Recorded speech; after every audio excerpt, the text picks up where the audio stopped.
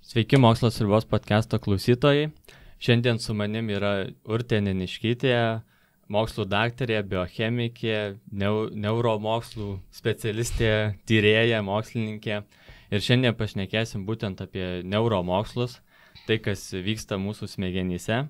Ir gal pirmiausia pradėčiau galbūt iš savo asmeninės pusės, neturiu išsilavinimo būtent toje srityje, bet kartais tenka pasiskaityti ir kas būtent sudomina ir kas įtraukia žavį būtent tie neuromokslai, kad tai visgi nėra toks labai senas mokslas ir jisai stengiasi atsakyti į tuos galbūt filosofinius klausimus, kurie kankino nuo senų laikų visus filosofus. Ir pirmiausia, toks klausimas galbūt, kuo toks patrauklus galbūt mokslas ir ką jisai gali atsakyti į tuos klausimus. Sveiki. Neuromokslas nėra toksai naujas, kaip galėtų atrodyti iš tiesų, bet jį labai ribojo ilgą laiką mūsų technologinės galimybės. Ir aš manau, tas išsiplėtimas neuromokslų ir naujos jo tiek sklaida, tiek tyrimų vystymasis iš tiesų pastaruoju metu labiausiai priklauso nuo to, kad labai ištobulėja technologijos. Ir mes įgyjame galimybės pažiūrėti, kasgi vyksta tose smegenyse, įvertinti įvairiais būdais ir pasižiūrėti. Šiaip labai dėkinga mokslo sritis iš tiesų yra. Kadangi, kai sakai, kad tyrinėjai smegenys, žmonės niekada neklausinėjo, kodėl. Nes tai didelė dėlionė ir žmonės... Taip, nes jeigu iš tiesų žmonėms yra įdomu, kaip veikia smegenys ir kaip teisingai pastebėjote jau nuo senųjų laikų, nuo graikijos filosofų visą laiką buvo klausimas, kas tas žmogus, kas tos smegenys, kas ta savastis yra, kaip jinai koduojama kažkur. Ir iš tiesų mes apie smegenis jau nuo senųjų laikų žinojame gana daug. Šį mėnesį Vilniaus universitete bus pristatyta Andrėjaus Nedevskio knyga apie gyvųjų organinių būtybių teoriją, kuri yra iš tiesų pirmasis biochemijos vadovėlis apskritai pasaulyje parašytas, kuris prieš 200 metų buvo išleistas Vilniuje kaip tik. Ir aš pradėjau skaityti joje, kas tais laikais buvo žinoma apie smegenis, apie tai, kas veikia. Stebėtinai tiksliai yra aprašyta ir aš sakyčiau, naujausi tyrimai tik tais patvirtina. Tai kas jau apie ką jau buvo, kaip buvo galvojama, kaip smegenys veikia, kaip nervų sistema veikia. Tiesiog dalys ir jų sąveika? Ir dalys, bet ir koncepcijos yra kažkokios bandoma išvelgti. Yra tokių labai įdomių dalykų, kaip pavyzdžiui, vertinimas, ar smegenys gali atlikti daugiau negu vieną darbą vienu metu. Ir Snedeckis rašo, kad iš tiesų, smegenys vienu metu daro tik vieną darbą. Pastaruoju metu mes visi multitaskinam ir mes visi įsivaizduojame, kad multitaskinti yra labai gerai. Ir vienas iš reikalavimų. Taip, vienas iš darbdavio reikalavimų. Mokėti daug darbų vienu metu. Bet ką sako mūsų smegenų tyrimai? Jeigu mes pasižiūrime, kas vyksta smegenyse, smegenys iš tiesų nemoka atlikti 2 darbų vienu metu. Ir tada mes galime padaryti labai elegantiškais tyrimais, kadangi priklausomai nuo to, kurią smegenų sritį mes naudojame, tas smegenų sritis, joje suaktyvėja kraujotaka ir mes, tarkim, funkcinio magnetinio rezonanso metodu, mašina, kuri tyria kelius išsukiotus ir pečius ir pilvus, mes galime žiūrėti, kas vyksta iš tikrųjų, kurios zonos veikia. Ir skirtingos užduotis yra apdorojama skirtingose smegenų zonose. Tai tarkime, mes įdedame žmogų į magnetinio rezonanso mašiną, duodame vieną matematinę užduotį, paprastą aritmetiką, vienženklių skaičių sumą.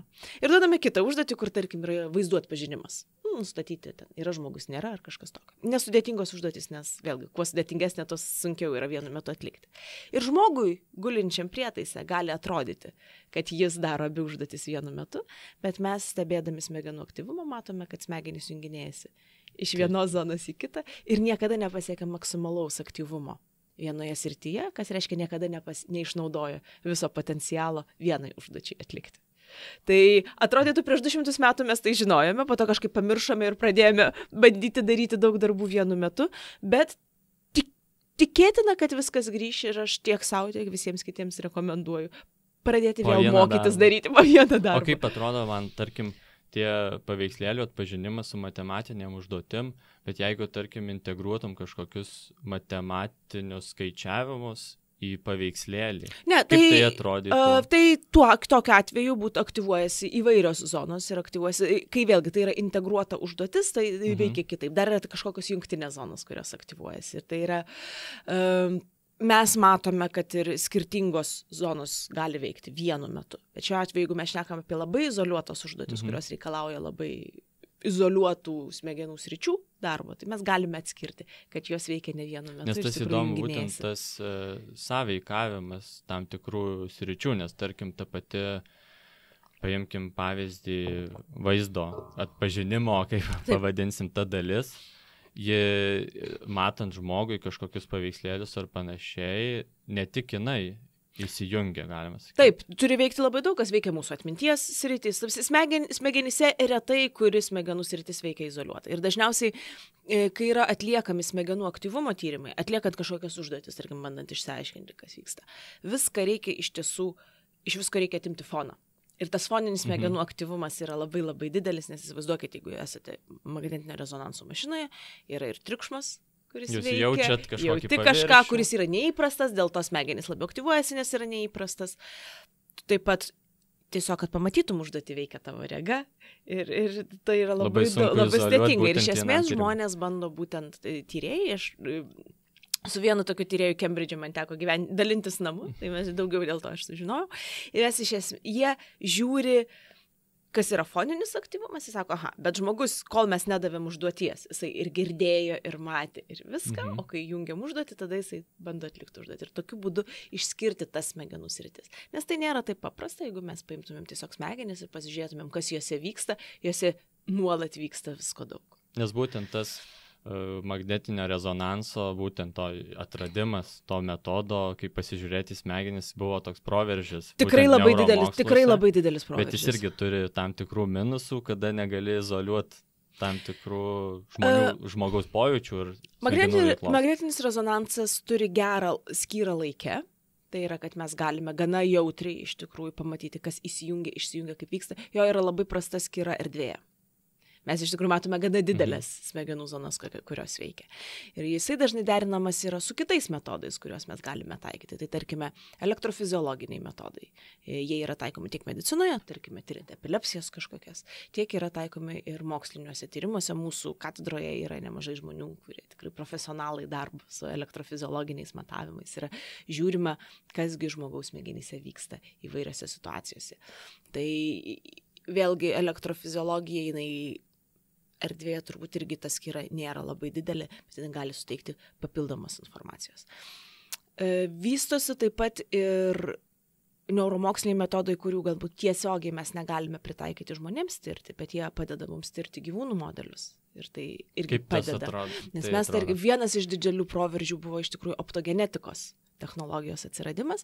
Optogenetika tai yra metodas, kai mes į neuronus, į nervinės ląsteles įkeliame dirbtinį receptorių, dirbtinį kanalą, kuris yra aktyvuojamas šviesa. Ir kaip mes žinom, mūsų neuronai, mūsų nervinės ląstelės yra elektrinės ląstelės ir per jas informacija keliauja kaip elektra. Ir tokiu atveju pašvietę ant neurono mes galime sukurti tą elektros srovę. Taip, ir tokiu būdu konkrečius neuronus aktyvuoti visą grandinę ir visą tinklą. Ta mes galime daryti tiek lėkštelėje tiesiog neurono užkrėtę tuo baltymu, tiek galima kurtis gyvūnų modelius ir yra sukurti gyvūnai, optogenetiniai modeliai, kurie jau turi smegenyse tokias ląsteles. Kaip tai praktiniai, tarkim, gal pavyzdį kažkokį, kaip atrodytų toks tyrimas, ką jisai galėtų parodyti? Tai vienas iš eksperimentų buvo tyriama, kaip iš tikrųjų formuojasi mūsų atmintis ir kokioje vietoje yra koduojama. Mes galime, buvo gana sudėtinga sistema. Vienas iš dar irgi šalia optogenetikos, kas yra svarbu, kad yra tam tikri baltymai, kurie neuronuose, kurie aktyvuojasi, kurie pradeda koduoti kažkokią informaciją, jie įsijungia. Ir tokiu būdu, ieškodami, kur įsijungia toksai baltymas, mes irgi galime sužinoti, kuris neuronas aktyvavosi.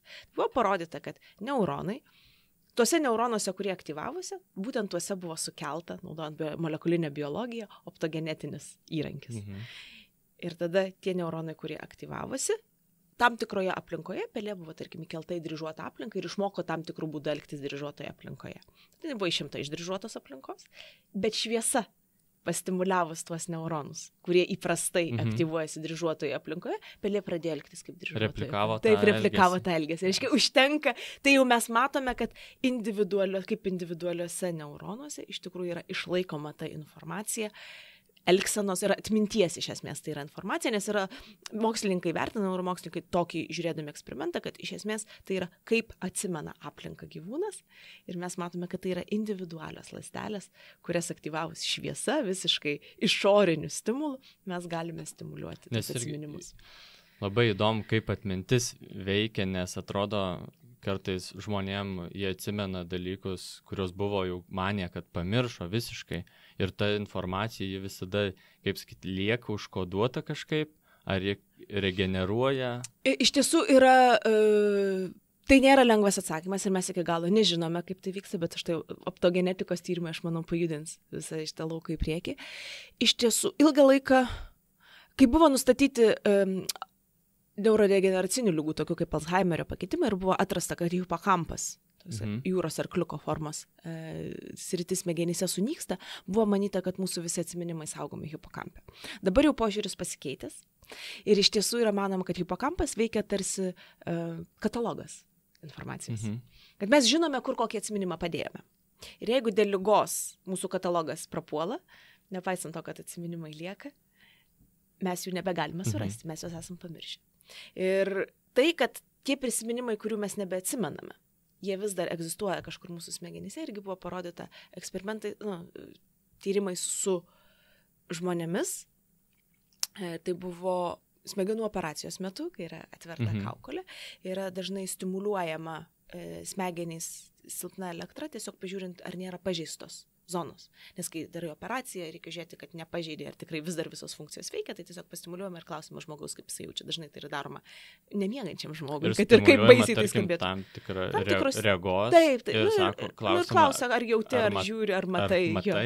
Iš principo, panašiai. Priklausomai nuo to, kurioje srityje daromas operacijos, aišku, darai šalia tos zonos, kur operuoja ir pasižiūrė, ar viską funkcija yra išlaikyta.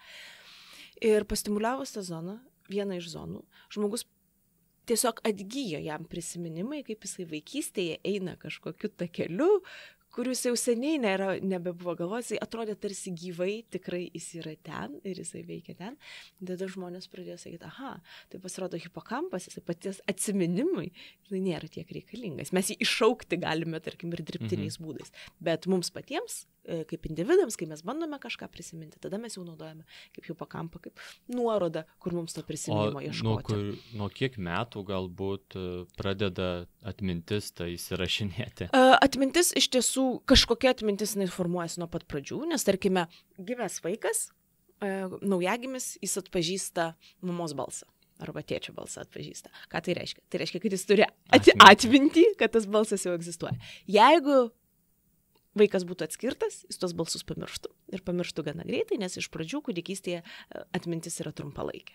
Ir jinai po truputėlį ilgėja ir dažniausiai ilgalaikė atmintis, jeigu mes vadintumėm ilgalaikė, trumpalaikė, truputėlį kitus terminus neuromokslai turi, nes netgi tai, kad tu prisimeni mėnesį, jau yra ilgalaikė atmintis, bet sakykime, ta atmintis, ką mes atsimename apie vaikystę, prasideda maždaug, sakykime, ties 3 metais, bet bus labai įvairu. Nes tikrai tai varijuoja, vidurkis jisai nesako nieko apie individualų žmogų, nes yra žmonių, kurie turi prisiminimų ir iš antrųjų gyvenimo metų, jau tikrai labai anksti. Nes kartais atrodo, turi kažkokius gilius labai prisiminimus iš vaikystės, bet tu negali tiksliai nustatyti, kiek metų buvo. Taip, tik tais pagal kitus, mes patys savo amžiaus apskritai dažniausiai iš atsiminimų nenusakome, nes mums nėra tai tiek svarbu, kai mes esame vaikai, dažniausiai mes pagal įvykius tėvai gali padėti atsirinkti, kiek mums metų buvo. Bet apskritai tai gana varijuoja. Vieni žmonės tą atmintį išsivysto anksčiau, kiti vėliau, ir kadangi tai priklausys tikrai nuo daug ir įvairių genų, ir mūsų genetinė informacija yra be galo skirtinga, tai kiekvienas mes pasižymime kažkokiamis specifinėmis savybėmis. Tai, kad atmintis išsivysto anksčiau, tai nebūtinai reiškia, kad tas žmogus apskritai turi, tarkim, geresnę atmintį vėliau. Kitas dalykas, apie kurį yra įdomu šnekėti, būtų įdomu atminties kontekste pašnekėti, yra tai, kad mes dalį prisiminimų turime, kurie nėra sąmoningi prisiminimai, kur mes negalime suformuluoti, kas vyko, bet tai visgi lemia, kokios mes esame psichologinės būtybės, kas mums patinka, kas nepatinka, kas mus gazdina, kas mums patrauklu atrodo. Ir mes negalėtume to suformuluoti kaip konkrečių įvykių ir nutikimų per tuos pirmuosius 3 metus. Bet iš tiesų mes turim tokių tarsi iracionalių dalykų, kurie mus traukia arba atstumia. Ir kartais baimės kažkokios kylančios, taip, ne.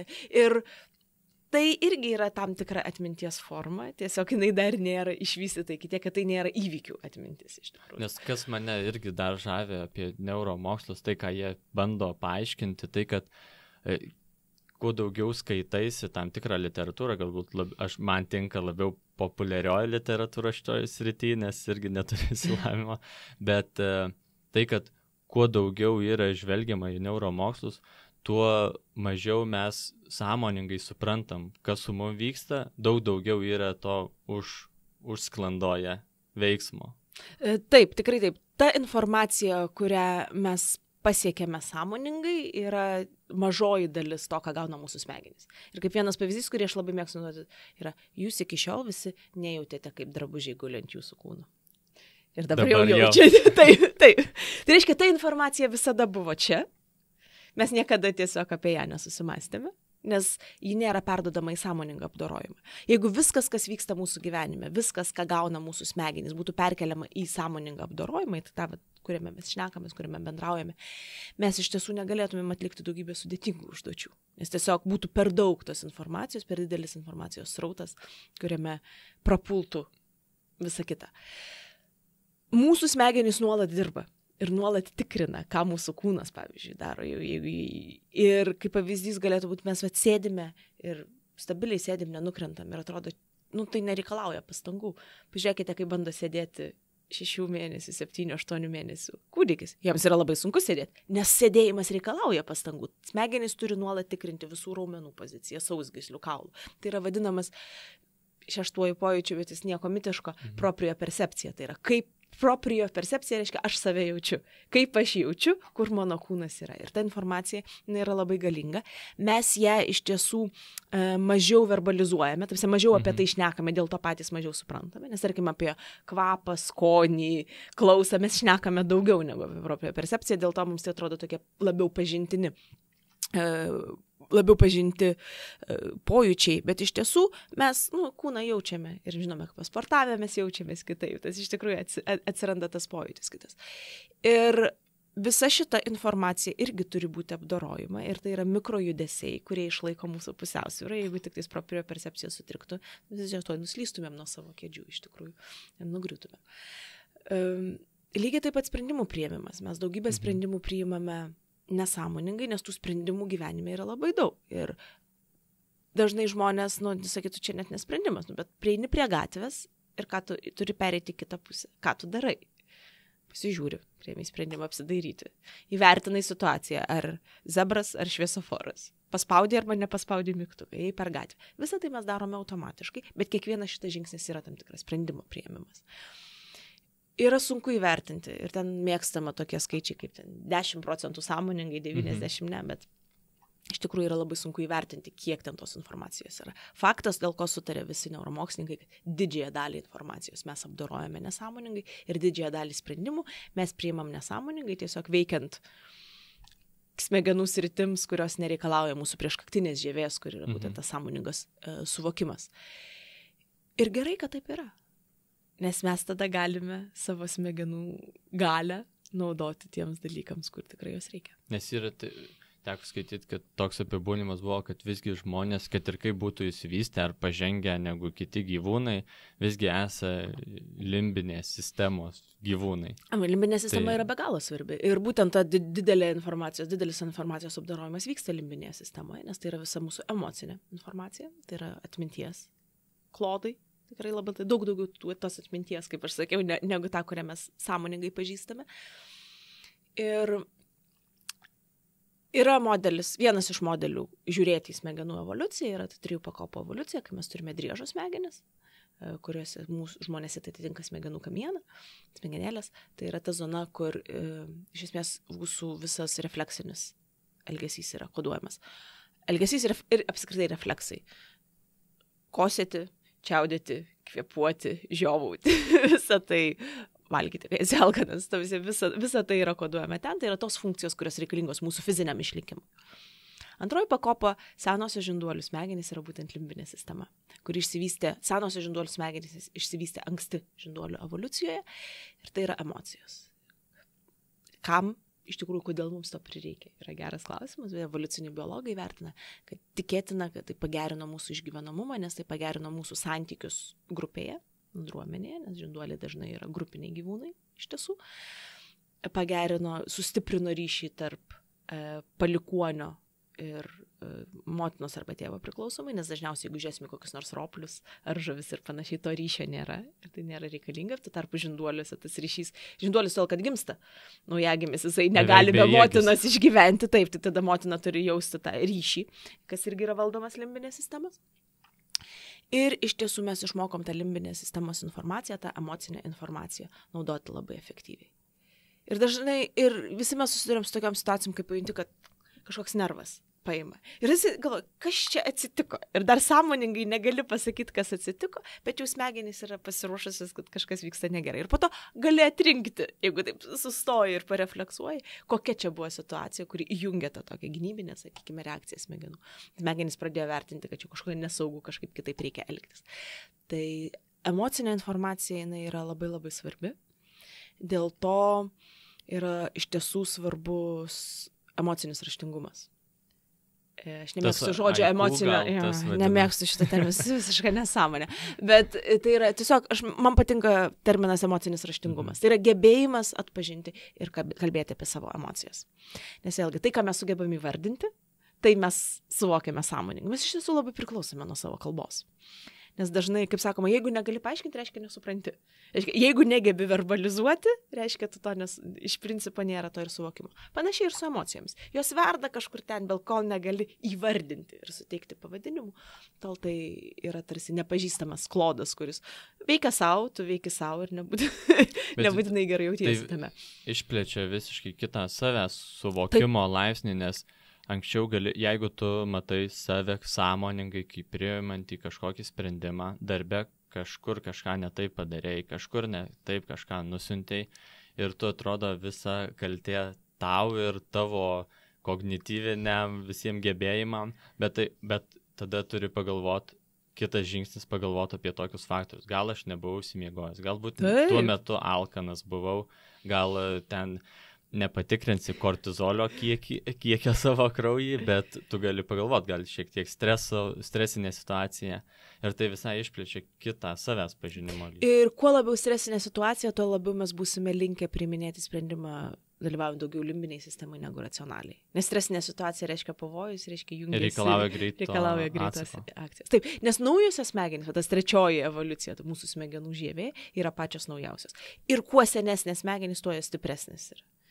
Tai yra sustabdyti čiaudulį, iš esmės yra gerokai sunkiau negu susivaldyti ir nerėkti ant kažko. Bet pradėti rėkti ant kažko yra gerokai lengviau negu parašyti kultūringą laišką. Tai mes tiesiog matome pakopas tas. Ir dėl to iš tiesų mes negalim valdyti savo emocijas. Mes valdyti jų. Iš tiesų, valdyti jas mes galime labai menkai, jos yra mūsų dalis. Ką mes galime valdyti emocijų raišką. Ir tai to kultūra, mūsų, plačiaja prasme kultūra, jinai to reikalauja, kad mes esame nebūtinai impulsyviai elgiamės taip, kaip mums sako mūsų emocijos. Mes sekame kažkokių taisyklių ir taisyklių seka būtent mūsų naujoji žievė. Tai apdaroja taisyklės ir žino, kaip elgtis reikia. Tai tarkim, tos emocijos jos niekur nedingsta. Tiesiog mes jų raišką pasirenkame kitokią. Ir tų faktorių visų įtraukimas, tarkim, kad alkanas ar stresinė situacija. Tai alkanas iš viso čia driežo smegenys. Tu žinodamas tokius faktorius, kad jie gali paveikti tavo sprendimų priėmimą ar bendravimą su draugais, kolego, mylimaisiais, tada tu gali atitinkamai reaguoti. Gal geriau pavalgysiu prieš tai, kol eisiu šnekėtis apie kažkokią problemą. Bet mes šitą ir išmokstame. Mes dažnai šitus dalykus išmokstame visiškai be to paaiškinimo, kas vyksta smegenyse. Jeigu aš grįžtu namie pavargęs, aš pirmą turiu pavalgyti, tada tik eiti išnekėti su kažkuo. Ir mes pradedam taikyti tuos, bet mes galime racionaliai tai žiūrėti.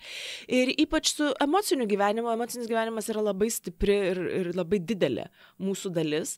Ir tas menkas raštingumas, iš tiesų Lietuvoje apskritai mūsų emocinis raštingumas yra santykinai menkas, mes apribojame save, nes tas verdantis gyvenimas, jisai gali tiek kliuviniu tapti, tiek jis negali tapti mūsų varomąją jėgą, nes emocijos yra ne tik blogos, emocijos yra ir geros, kurios galėtų mums padėti judėti į priekį. Nes taip atrodo, mes visada tą atsakomybę už kažkokį sprendimą suvarome žmogui tiesiogiai ir tą atsakomybę prisima daugiausia ta racionalioji smegenų dalis, galiausiai galbūt iki galo nesuprasdama, kad ten limbinė sistema kažkas nuveikia. Ir visuomenė mato, kaip čia klaida, tu visiškai prisimi atsakomybę už tai, bet gal mano kraujo spaudimas tiesiog didesnis. Na, žinot, mūsų emocinė dalis esame mes. Tai vis dėlto aš nemanau, kad tai, kad mūsų emocinė dalis daro didelį įtaką sprendimų priėmimui, mes turėtume sakyti, kad žmogus yra mažiau už tai atsakingas. Mes tiek pat esame už tai atsakingi. Tiesiog priimant sprendimą, mes būtumėm efektyviau galėtumėm priimti sprendimus, jeigu suvoktumėm emocinės sistemos svarbą ir jeigu ją įtrauktumėm, svarstydami. Labai įdomu, kad žiūrint neurologiškai, bet koks sprendimo priėmimas yra emocinis procesas. Ir čia šitas buvo atrasta tyrinėjant vieną pacientą, nes dažniausiai mes randam visokių dalykų tyrinėjant pacientus. Ir tam žmogui buvo nutrauktas ryšys tarp limbinės sistemos ir smegenų žievės, iš esmės. Trauma buvo. IQ, intelektas nepasikeitė. Jis buvo labai protingas žmogus, užėmė kažkokias vadovaujamasis pareigas, jis buvo nuolat pripratęs priimti sprendimus ir už juos būti atsakingas ir viską. Jis nebegalėjo priimti jokių sprendimų apskritai. Tas žmogus būdavo paralyžiuotas, negalėdavo priimti sprendimų, ne dėl to, kad jis situacijos negalėjo įvertinti. Jo, kaip sakau, intelektinė gebėjimai nepakito, jis galėdavo analizuoti situacijas ir pasakyti, kuris sprendimas būtų teisingas. Bet priimti sprendimą yra ne tik pasakyti, kuris variantas tinka. Priimti sprendimą reiškia išsirinkti variantą ir veikti tame variante. Tai tas būtent perėjimas į veikti jam buvo nebeįmanomas. Ir iki tokio lygio, kad jam duodavo anketą ir 2 tušinukus užpildyti tiesiog. Kažkoks klausimas, jis tušinuką negalėdavo užsirinkti. Nes tai jau yra sprendimas. Ir būtent, kai mūsų racionalioji dalis nebemato mūsų limbinės sistemos ir mūsų limbinė sistema nebemato racionalios sistemos, mes nebegalime iš viso priimti jokio sprendimo.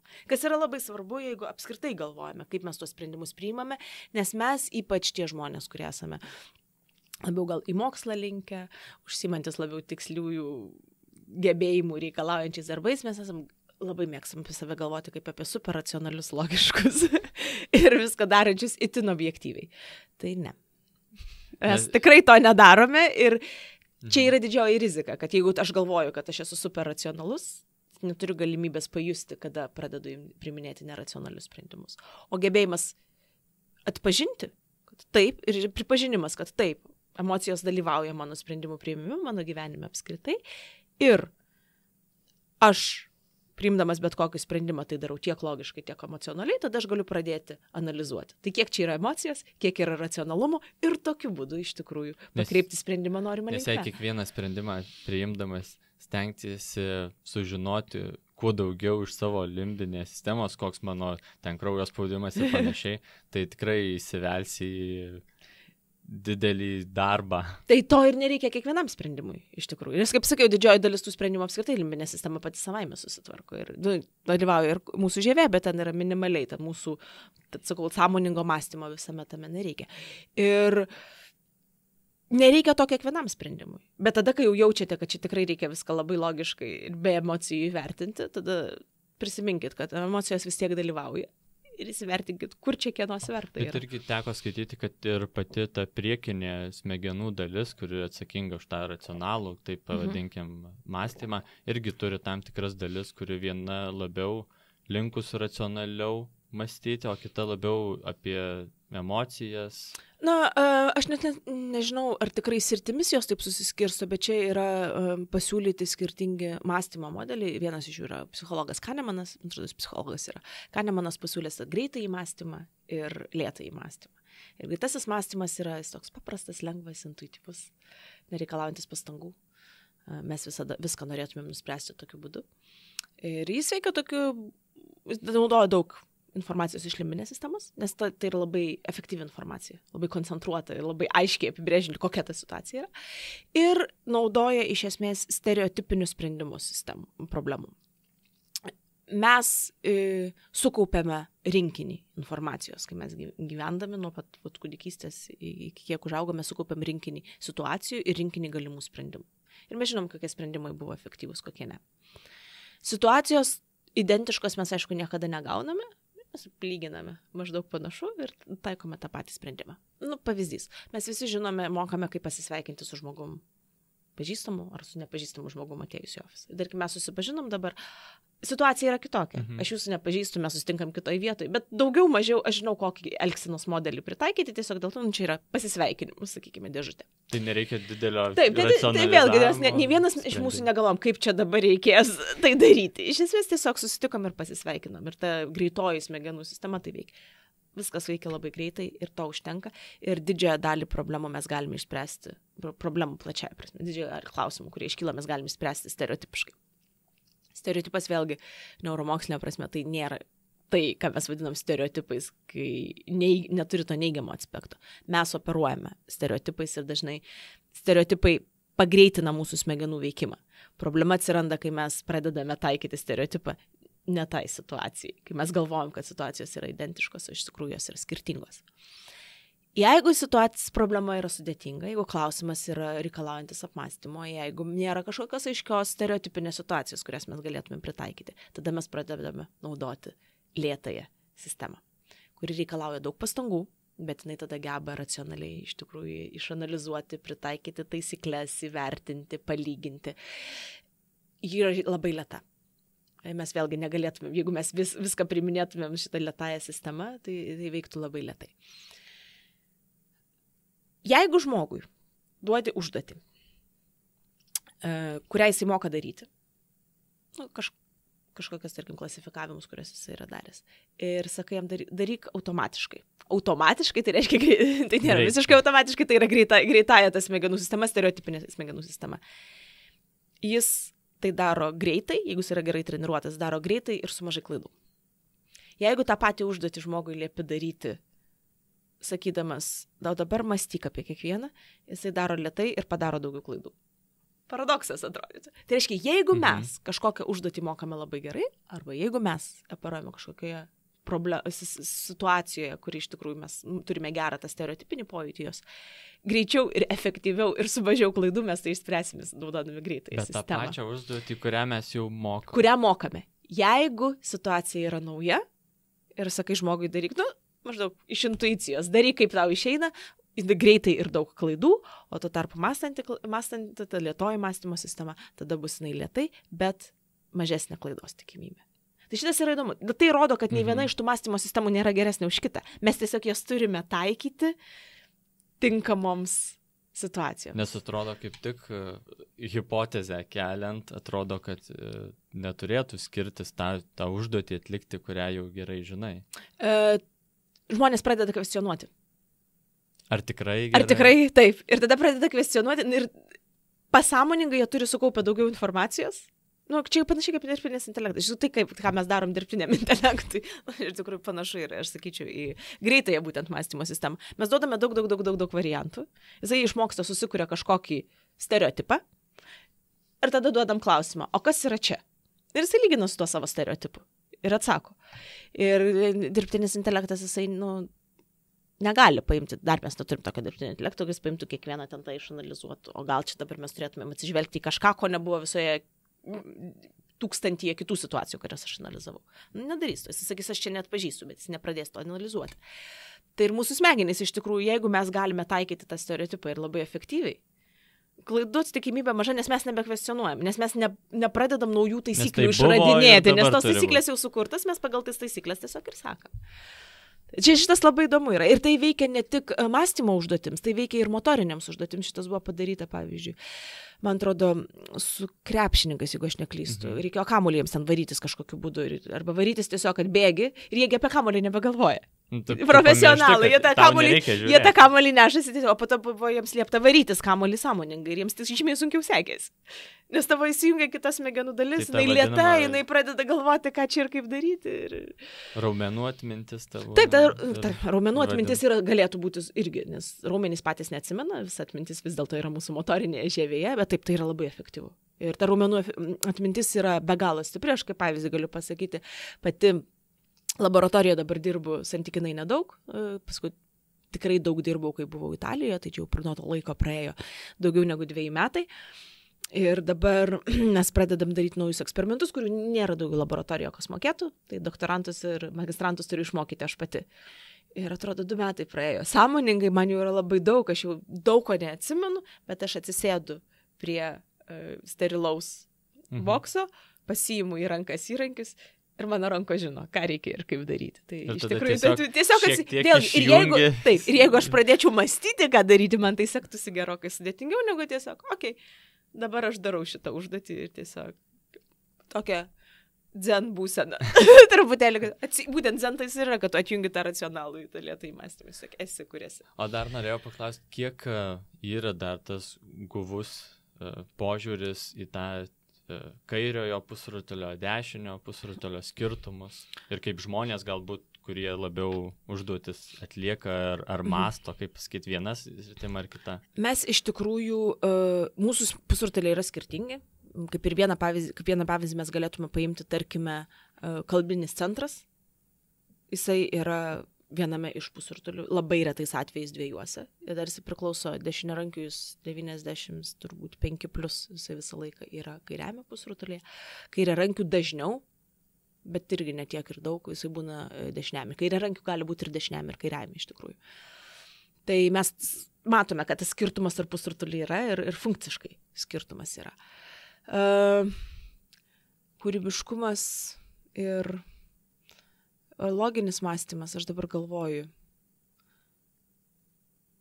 Tas vis dar mes apie tai skaitome, bet aš bandau sugalvoti, ar skaičiau kokį nors mokslinį tyrimą, kuris būtų taip pagrindęs tiesiog jo, nes mes dažnai tas idėjas, dabar ką daro šiuolaikinis neuromokslas, būtent kai atsirado tas technologinės galimybės, mes imame tos pačius klausimus, kai kuriuos tarsi filosofiškai sugalvojom, arba sakau, kaip Snedeskis prieš 200 metų jau visai tiksliai buvo pasakęs, ir dabar bandome atrasti fizinius įrodymus, kad tikrai tai vyksta. Turbūt nežinau. Taip va dabar staigiai nepasakysiu, reikėtų pasirankioti atskirų eksperimentų turbūt, kur dalis ten matematika sprendžia, dalis ten klasifikavimus kokius. Nes taip ir skirstoma labiau tikslieji mokslai, o kitur menai. Taip, bet aš nesu tikra, kiek tai iš tiesų pasiskirsto per pusrutulius. Reikėtų pasižiūrėti. Ir dar vienas, kas įdomu ir kas galbūt nauja, tai ta vadinama neuroplastiškumas. Ir kiek tai yra galbūt jau išanalizuotas dalykas, kiek tai tos teorijos ir tos hipotezės pasiteisina tyrimuose? Mes iš tikrųjų žinome labai nemažai apie neuroplastiškumą. Mes čia turime apie... Gal pirmiausia, kas tai yra? Turime pirmiausia apsibrėžti jo, kas tai yra, nes žmonės apie tai šneka apie 2 dalykus dažniausiai, kai mes šnekame apie neuroplastiškumą. Pirmas dalykas yra tai, kad smegenys gali regeneruoti. Kad dabar jau smegenys gali regeneruoti. Šitas, kad dabar smegenys gali regeneruoti, apie 2000-uosius turbūt atėjo, kai buvo atrasta, jog smegenyse gimsta nauji neuronai. Ir tada visi sako, wow, tai reiškia, kad nėra tiesa, kad jeigu mes prarandam neuronus, tai jau visiems laikams. Deja tiesa. Deja tiesa, nes praėjo beveik 20 metų ir mes iš tiesų vis dar nesuradome vieno neurono, kuris integruotųsi į jau egzistuojantį tinklą. Ką tai reiškia? Tai reiškia, kad smegenyse mes užaugame, mūsų smegenys suformuoja tinklą. Vienas neuronas su maždaug 1000 kitų susijungia. Toks didelis, tankus tinklas. Tai visų pirma, logiškai yra sunku įsivaizduoti, kad tu išėmęs vieną ląstelę galėtum įkišti kitą ir jinai suformuotų visiškai tos pačius ryšius ir tokiu būdu regeneruotų patį tinklą. Ir mes nematome, kad, tarkim, mes matom, kad ląstelės miršta, jos gali mirti dėl toksinių poveikių, gali mirti dėl degeneracinių lygų ir tiesiog kažkas nepasisekė. Bet mes nematom, kad tie gimstantis neuronai, kad jie taptų tinklo dalimi. Ką mes matom, kad jie gimsta, ypač hipokampe, daug labai tų ląstelių gimsta. Ir jie keliauja savo keliu, visi keliauja tuo pačiu keliu, nukeliavę į galą jie miršta. Ir jie veikia, dabar yra manoma, kad jie veikia iš esmės kaip neurotrofinės ląstelės, ląstelės maitinančios kitus neuronus, jos išskiria įvairius baltymus, visokius veiksnius augimo, palaikančius neuronų sveikatą. Jos yra labai labai naudingos. Dėl to sportuoti vis dar reikia, kas skiria būtent neurogenezę skatina sportą. Jos yra labai veikia atmintį, jos tikrai yra reikalingos, bet tai nėra tas pats, kas tinklo regeneracija, iš tikrųjų. Kita dalis neuroplastiškumo yra smegenų gebėjimas keistis ir smegenų gebėjimas prisitaikyti. Šitas tikrai yra labai efektyvu ir mes žinome, kad tas gebėjimas keistis ir prisitaikyti, jis yra didžiausias, kol mes esame jaunesni ir palaipsniui jis iš tiesų mažėja su amžiumi. Keletą pavyzdžių galėčiau pateikti. Kaip vienas iš pavyzdžių yra tai, kad smegenys, kai jos vystosi ankstyvuoju laikotarpiu, iki, sakykime, 6 metų įmant amžių, bet priklausomai nuo smegenų srities, tai bus dar trumpesni laikotarpiai, jos iš tiesų vertina sensorinę informaciją, kurią gauna, jos gauna, ką mes su ta informacija darome ir jeigu mes kažkurios smegenų srities nenaudojame, jeigu mes kažkokios funkcijos nenaudojame, tai tą smegenų sritį perims kitos funkcijos. Pavyzdys yra kurti gimę vaikai. Jie negirdi ir jų auditorinis korteksas iš tikrųjų negauna jokių stimulų. Kas yra daroma, labai efektyviai yra implantuojami kochleariniai implantai. Iš tikrųjų, tiesiai perduoda informaciją į smegenis ir jie į auditorinį korteksą. Ir tokiu būdu žmonės išmoksta girdėti. Ir išmoksta girdėti labai efektyviai, ypač dabar, kai yra implantuojami 2 implantai, reiškia, turi ir stereo garsą, tai visiškai veikia, tarsi negalėtum atskirti žmogaus, ar jisai yra implantuotas ar ne. Bet jeigu yra pavėluojama implantuoti dėl kokio nors priežasčių, na, pavyzdžiui, kitų sveikatos sutrikimų, nes tai yra operacija ir kad mes galėtumėm daryti operaciją, žmogus turi būti sveikas. Tada auditorinis korteksas tampa nebe auditoriniu korteksu. Jis yra jį perima kiti jutimai, kitos funkcijos yra perima. Tai yra plastiškumas iš tikrųjų, nors jisai gali būti mums nenaudingas šiuo atveju, bet tai yra plastiškumas, kad smegenys žiūri, okay, šitos funkcijos mes nenaudojame, bet mums reikia smegenų galios tam ir mes sunaudojame tą atlikutį. Dėl to, kad vaikų smegenų plastiškumas yra labai didelis, jiems židininės traumos, kai yra pažeidžiama labai konkreti smegenų sritis, mažiau pažeidžia konkrečią funkciją negu suaugusiems. Vaikų atveju, jeigu yra pažeidžiama kažkokia smegenų sritis, ir tai yra pakankamai anksti, vis dar kol smegenys yra plastiškos, jie pasiskolina funkcijai iš kitų sričių. Ir tokiu būdu jie nepraranda vienos konkrečios funkcijos, bet ką mes matome, kad apskritai bendras efektyvumas sumažėja, nes mes vėlgi, jeigu mes praradom 10% galios ir tiesiog 90% perskirstime, tai mes nepraradome vienos funkcijos, bet visos kitos funkcijos irgi šiek tiek susilpnėjo. Suaugusiųjų atveju, ypač vyresnių žmonių atveju, dažniausiai tai, kas yra pažeista, tarkim, insulto atveju kažkokia konkreti zona yra pažeista, šiek tiek regeneracijos mes matome, šiek tiek plastiškumo dar vyksta, nes žmonės per reabilitaciją iš tikrųjų atgauna dalį funkcijos, bet tai kas jau buvo pažeista toj zonai, tai yra ir prarasta. Bet suaugęs praras tik tais tą funkciją, kuri buvo pažeista, jis nepraras kitų, nes kitos funkcionuos taip, kaip jau veikiančios. O tarkim, su implantavimu, jei pavėluoji, ir po to implantuoti jau nėra galimybės. Aš kiek žinau, netgi nebeimplantuoja tiesiog, nes nebėra prasmės, dėl to, kad smegenys jau nebeišmoks. Užėmė, kiti jutimai užėmė. Nes čia chirurgai geriau galėtų papasakoti, kurie tuo būtent užsiima, bet aš kiek suprantu, yra nebeimplantuojama tiesiog dėl to, kad smegenys jau prarado gebėjimą girdėti. O kaip smegenys keičiasi toliau nuo vaikystės, šiek tiek pradėjom ir toliau galbūt kaip senatvėje jos. Tai iš tiesų yra tokie, vystymosi laikotarpiai yra 2 labai svarbus. Pirmasis iki 6 metų. Kaip aš sakau, tai mūsų susiformuoja. Mes viską išmoksime. Iki 6 metų mes išmoksime ir judėti, ir klausyti, ir girdėti, ir matyti, ir motoriko įgyjame. O to yra tokia pauzė, tarkim, ramesnė smegenų vystymosi prasme. Mes vis dar mokomės labai daug, mokymosi procesas yra aktyvus, bet tokių ir didelių procesų pertvarkos, sakykime, nebevyksta smegenyse. Ir antroji pertvarka smegenų prasideda nuo 12 metų, kas neuromokslinių požiūrių yra paauglystės pradžia. Paauglystė yra nuo 12 iki 20, ne 18, kai persitvarko mūsų prieškaktinė žievė. Ir iš tikrųjų tikrai vyksta labai didelė pertvarka. Formuojasi visos funkcijos, loginis mąstymas, racionalus mąstymas, gebėjimas sekti taisyklėmis, gebėjimas nustatyti taisyklės.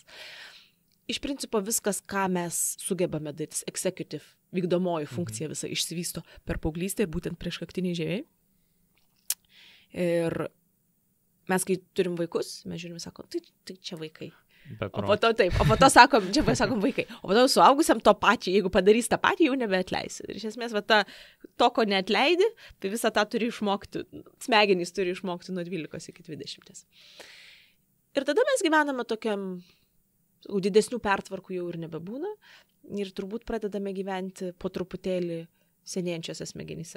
Gal ne iš karto, gal ne nuo 20, bet nuo 50 metų, iš tikrųjų daugelio 50-mečių smegenyse, jeigu mes pažiūrėsime, mes jau galime rasti senėjimo pakitimų.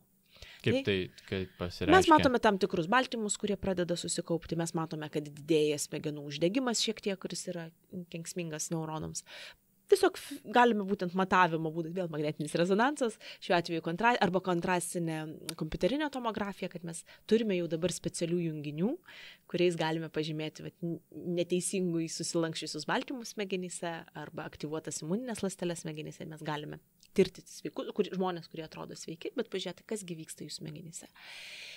Ir tai, kad 50 metų jau mes galime nustatyti senėjimo tus procesus, tai nereiškia, kad visi žmonės rodys ir simptomus kažkokius. Jie vis dar gali būti visiškai efektyviai veikiantis, kad jų smegenų veikla yra visiškai normali. Ir tai labai priklauso nuo to, kokią veiklą jie užsiimdavo. Nes yra nustatyta, kad tie žmonės, kurie, tarkime, dirba protinį darbą, kurie moka ir aktyviai naudoja daug kalbų, pavyzdžiui, kalbos labai padeda šitam, jie turi sukaupti 3 kartus didesnius pažeidimus smegenyse, kad jiems pasirodytų pirmieji simptomai, lyginant su tai žmonėmis, kurie protinio darbo nedirba. Mes iš esmės dirbdami protinį darbą treniruojame tą tinklą ir treniruojame ir tai vyksta keliais būdais.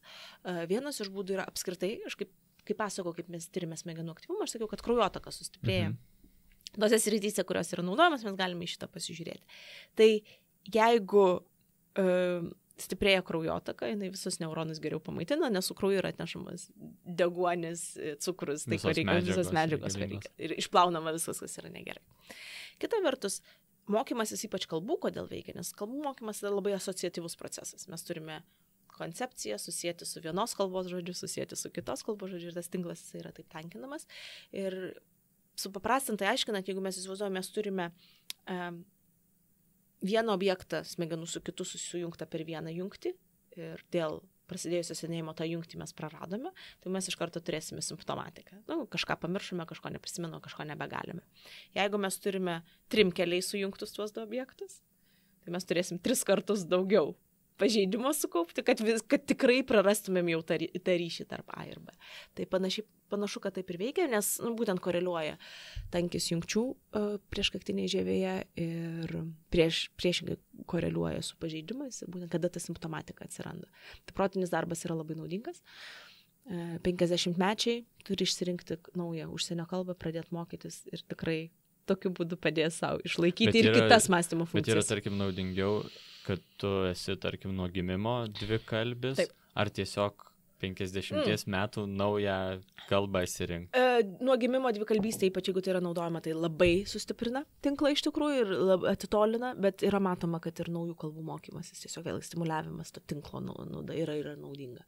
O kuo, tarkim, nes tai sudaro tam tikras tas platesnį asociacijų lauką? Taip, papildomą asociacijų lauką. Tu tiesiog papildai ir ypač jeigu pradedi praradinėti, tai vietoj tas, kur pradedi užpildai kitas. Taip, kompensavimą. O toliau, tarkim, žiūrint nuo 50 dar toliau. Ne, tai jau kai pradedi 50, tai jau ir mokaisi, jau nebesustoji. O toliau kaip tada dar keičiasi? Ne, tai jisai pamažu pradeda irti, iš tikrųjų, ir pradeda kauptis tos pažaidos ir mes prarandame neuronus, prarandame iš tikrųjų funkciją.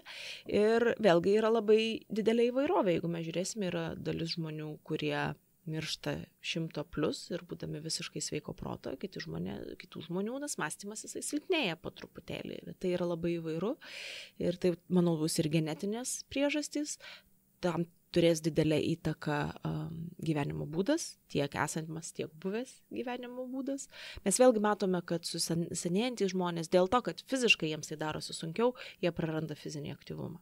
O fizinis aktyvumas jisai yra labai svarbus mūsų smegenims ir tai nebūtinai turi būti labai stiprus anaerobiniai kažkokie pratimai, tai užtenka tiesiog pasivaikščioti, pajudėti kažkiek, tiek per neurogenezę, nors neurogenezė, aišku, jau silpnėja tų naujų neuronų susidarimas smegenyse senstant, tiek tiesiog per kraujotakos gerinimą, nes ypač smegenims, senėjančiams smegenims yra labai svarbu palaikyti gerą kraujotaką. Ir paprasčiausia tai padaryti yra tiesiog visam pajudant. Ir pajuda, ir tada... Tai norint sveikų smegenų viską reikia ir mityba, ir sportas, ir naudotis jom. Tai naudotis jom tikrai būtina. Nes mūsų atrodo, visada mes tengiamės kažkaip ir tuos sprendimus priimti ir kažką nuveikti, tiesiog neįjungdami gal to racionalizavimo, tos sunkaus, tos ilgojo sprendimo priėmimo kelio ir taip atrodo, galbūt kartais mes per daug jom nesinaudojame. Tai tikrai taip. Mūsų tos smegenys yra tingios, jos ir nenori naudotis. Jos yra, kažkas jos yra pavadinęs, jos yra toks tingus genijus. Galėtų viską išspręsti, bet nieko nenori. O tas greitos smegenys yra hiperaktyvus, toks nekompetentingas darbuotojas. Ir jis viską nori padaryti, bet ar tinkamai tai padaro, ne visada. Mes tingime tas smegenis naudoti ir čia yra normalu. Ir aš manau, mes gyvename aplinkoje, kuri mūsų neskatina naudoti to racionalaus mąstymo. Mes savo tiesiog nebeduodame laiko. Nes, kaip sakau, racionalus, tas tik visiškai lėtasis mąstymas, jisai reikalauja laiko. Mes gyvename milžiniškame informacijos sraute. Ir su ta informacija reikia kažką padaryti. Įsiminti, atmesti, atsidėti ateičiai ir kažką. Ir mes tai labai greitai darome. Jeigu mes tai darome greitai, mes tai darome stereotipiškai. Bet aš nenualina pačių smegenų, tarkim, kad nuolat bombarduojami esam informaciją iš visų pusių visą dieną. Smegenys yra, jos gerai, turi savisaugą neblogą, ta prasme, kad mes, kai jau pavargstam, tada iš vis nieko nedarom. Nes jos atsijungia. Ir iš tiesų, kai pavargstame mąstyti, tai kas nutinka, tai mūsų smegenyse išnaudojami resursai, nes visam tam energijos perdavimui yra reikalingos įvairūs baltymai, kurie susidėvi, yra reikalingos neuronešikliai, kuriuos reikia pasigaminti ir panašiai. Tai mes, kai pavargstam, tiesiog, kai tų resursų jau yra per mažai, mes pavargstame ir tada einame pasiilsėti kažkokiais būdais. Ir tais būdais, ir dažniausiai vėlgi, kai sakom, einam pailsėti, mes atjungiame visų pirma tas lėtai mąstančias racionaliasias smegenis. Galime įti žaisti, pavyzdžiui, kompiuteriu, kas nereikalauja tiek daug pastangų. Daug labai limbinės sistemos procesų vyksta žaidžiant kompiuteriu. Ir su motyvacija susiję. Nes jie labai staigus prie sprendimai. Galbūt strateginiai žaidimai. Tik kur lėtesnė galėtų. Bet vėlgi priklauso nuo to, kiek savo greičio leidi. Nes yra strateginių žaidimų, kur reikia labai greitai reaguoti. Ir vėlgi, jeigu neturi laiko. Taip. Bet jeigu mėgsti žaisti, tada, pavyzdžiui, nežaidė. Išjungi, kad laikas neįtų, tada eini pagalvoti. Būna tokių žaidimų, kur aš taip žaidžiau.